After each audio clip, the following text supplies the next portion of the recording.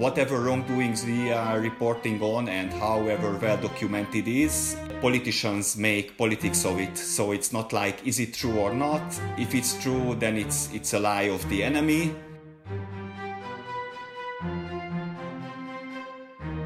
It's never like the government comes out and holds a press conference where they say, yes, sorry, this was a mistake, you were right, we adjusted. It's just like, no, that's fake news.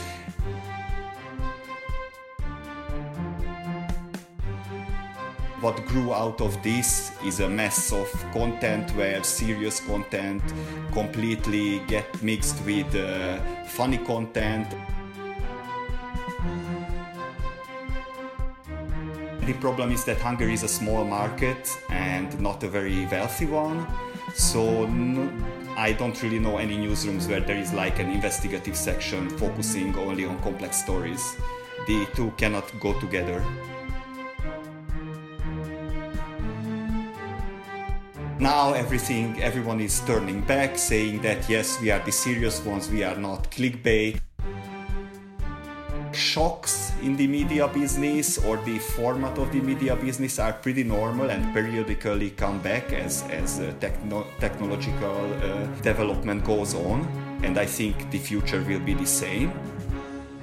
Hi and welcome to Oslo Media House podcast. My name is Chaitra and the guest for today's episode is a managing partner and senior editor of Direct 36, which is a non-profit center based in Hungary. Launched in 2015, it has been experimenting with deep investigative journalism and storytelling. Let us welcome senior editor of Direct 36 himself, Gergo Schalling. Hello. Hello, good morning to everyone. Could you tell our listeners where you're located and how you are part of Oslo Media House? So we are based in Budapest and mainly focusing on Hungarian stories, misuse of power, corruption, political background stories. Sometimes we do cross-border things, how Hungarian players, public players do business in other countries. And also we are participating in some international projects, like one of our reporters, my founding partner András, is working with ICIJ. We regularly work with OCCRP, so we do get that kind of stuff. And I got in touch with Oslo Media House in 2016 when I was invited to a mini conference by here. And I liked it a lot. And then once again, I came back not to the media house, but the Bergen Journalism Conference. And I can say I miss Norway a lot. Yes, Norway has that magic on everyone. Yes. And so previously you worked as editor-in-chief and news director of Origo until 2014. So how different it is to work in Direct 36? So I worked, Origo was one of the two most popular news and features websites in Hungary, which is a big thing here because here print media and online media is very much separated. It's like who has a good print product doesn't really have a good online product. There are some exceptions, but that is the rule of thumb.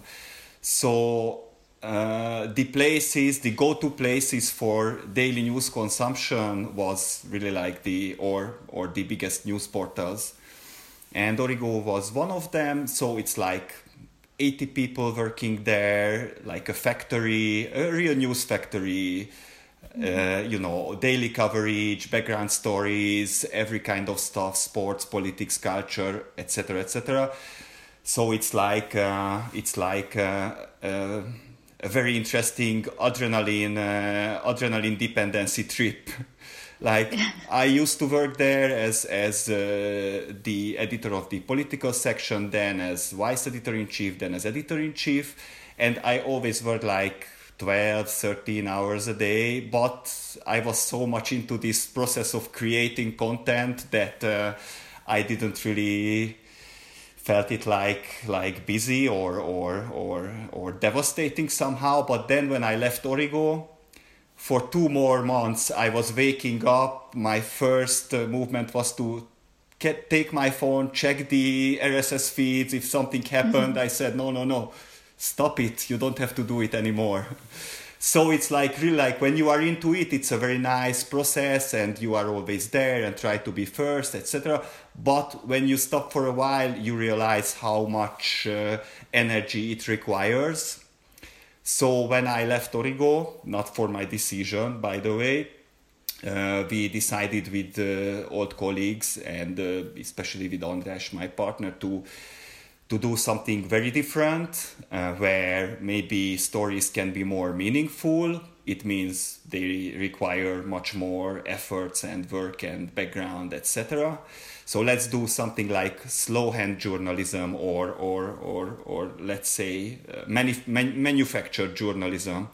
So let's go back, let's slow down a little bit, let's take a deeper look, let's find the systemic connections between stories, because in a big newsroom many times it's like you just move on as the new waves of news come in and you don't really have the time to dig really deep into investigations. And the problem is that Hungary is a small market and not a very wealthy one, so I don't really know any newsrooms where there is like an investigative section focusing only on complex stories.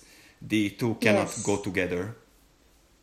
So Direct 36 is a non-profit investigative journalism, and so any reasons for that? Like you are not depending on the government funds?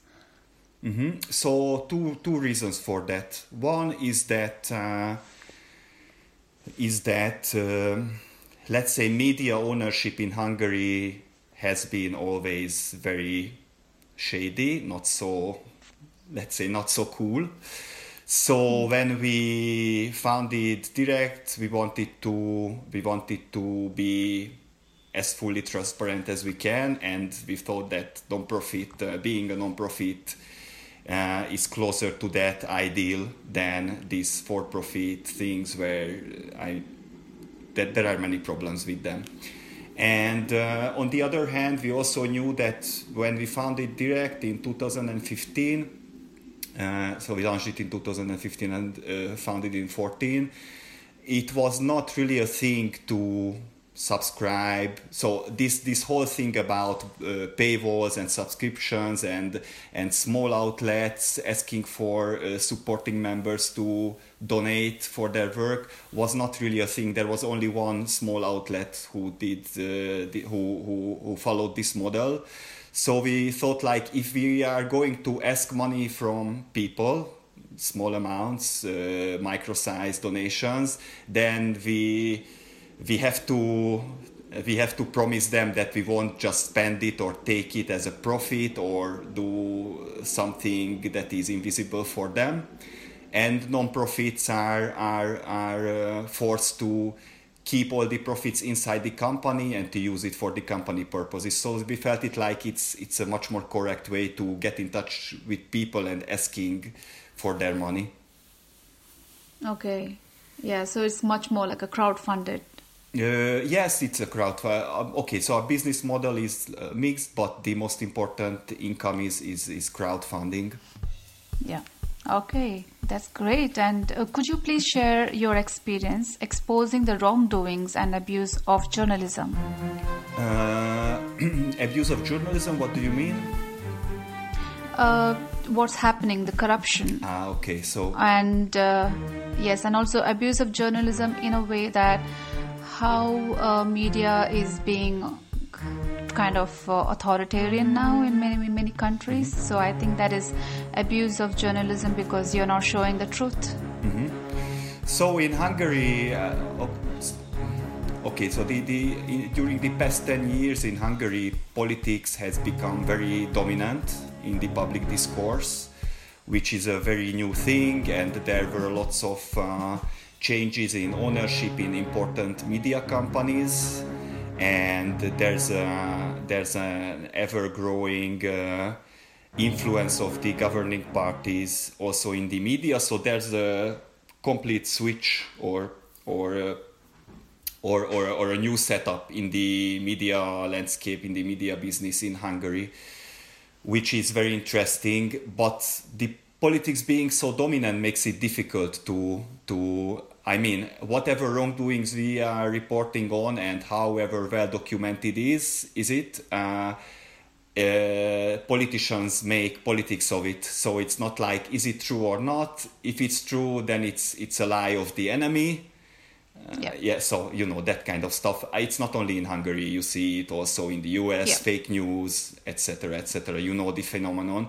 But let's say that Hungary or Hungarian politicians, and especially the Hungarian government, are like the pioneers, among the pioneers of this process, and they use it, let's say, very effectively. But on the other hand, we know that, for example, we had a long project about some family businesses of the Hungarian Prime Minister's family, and how the Prime Minister's family members did business with the state. And we know, for example, that one EU fund that was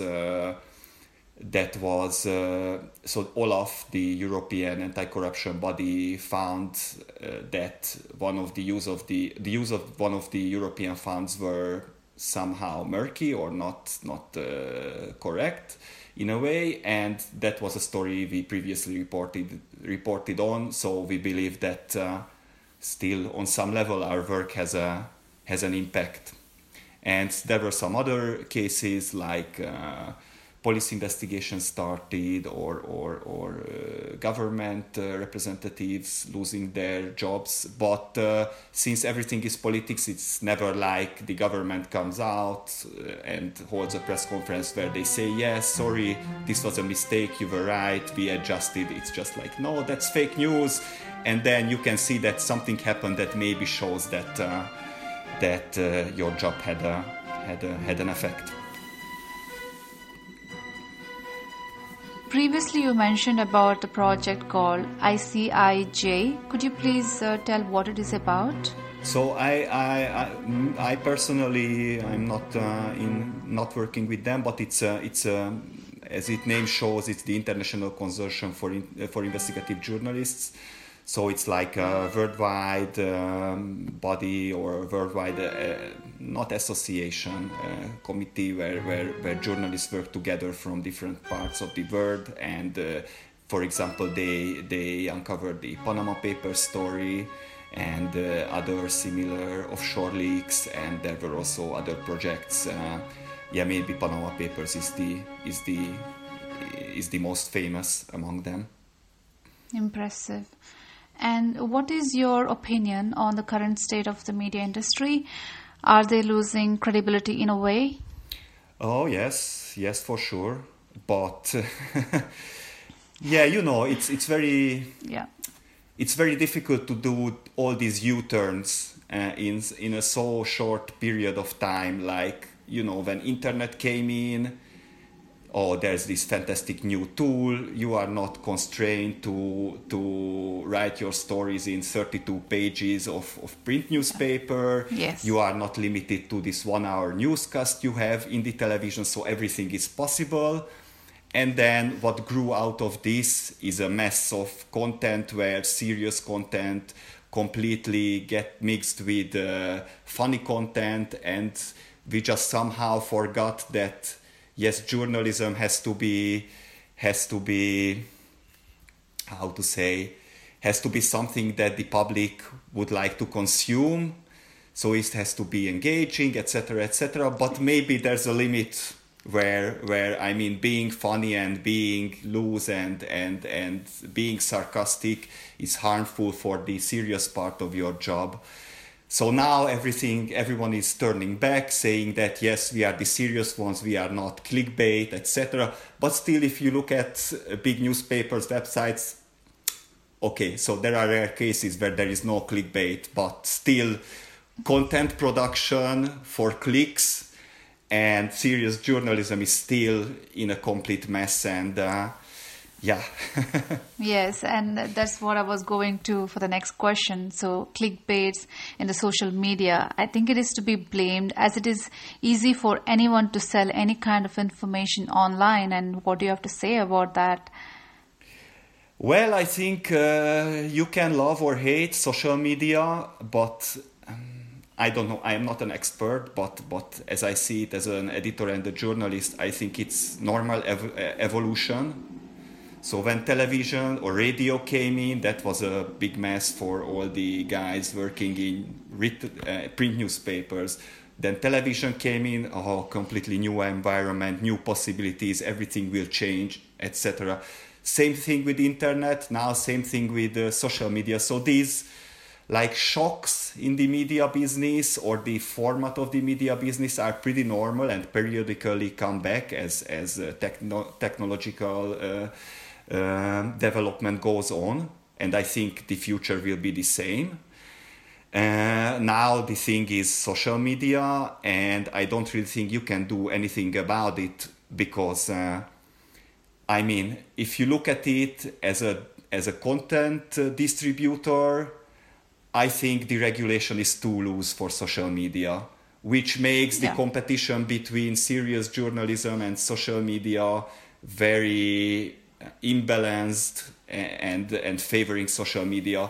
But I guess it happens because the regulator, who are politicians after all, this way they have a completely free channel to use to push through their messages.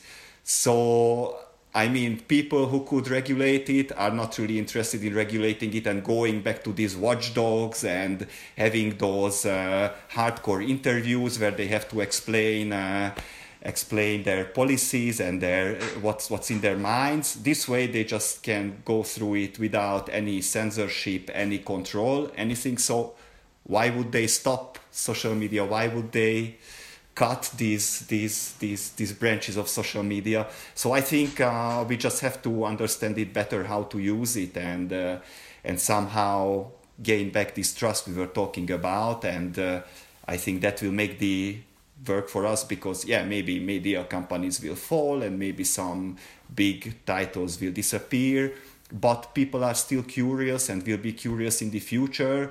And yes, there is a lot of fake news, but still people are using their minds. So when you come up with a hardcore, very interesting story, that will resonate in the audience.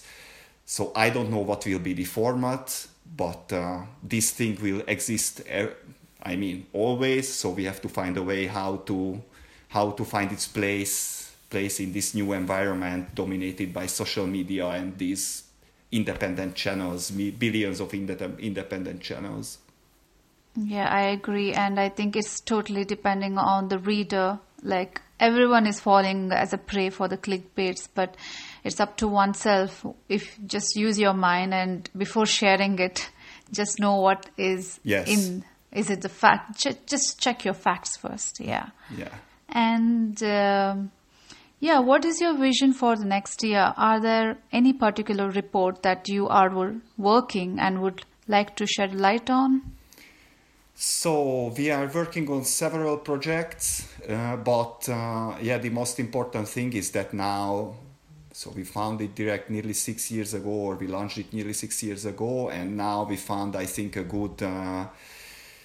So even if we had more than a decade of experience, this was a new thing for us. How you do investigations, how you publish it, how you convince other websites and other media outlets to pick them. So we learned a lot during the past 5.5 years, and now we would like to grow a little bit, hire more reporters and cover more stories, focus a little bit on audiovisual storytelling, because it works very well on social media. Exactly. So now we are at the point where the core group, the core team is I think very solid, and we will move on, but we have to grow, and there are so many stories to report on. And this kind of journalism we do, this balanced and fact-based and well-documented thing, is still in short supply. So I think we can do much more. So we are not trying to grow for the sake of growth, because everything has to grow. It's just because there is still room for reporting. And we had a very good crowdfunding campaign just a month ago. So we feel like there is enough support and interest from the audience. So maybe we can take a step forward. Yeah, and just reflecting on what you just said about how, yes, I think social media is also driving all the journalism into making short videos rather full journal reporting. I think it's converting to 2 or 3 minutes of video. And I think that what we are giving is always in bits and pieces, rather giving the entire knowledge and the background. Yeah, I think I this agree. is what social media is making us, to break all the information to pieces and giving half knowledge to the audience. Yeah, but I mean, it's always like a learning process. If you think about it, when the first serious websites started to function, at least in Hungary, yes, it was a very different tone from that serious kind of print tone we had. But on the other hand, it was a print newspaper, put it in another format. So we are still trying to push these Vox Pop 10 minutes videos on Facebook and elsewhere, not us, I mean media in general in Hungary. And I don't think that's the good format. It's like the television, put it on another platform.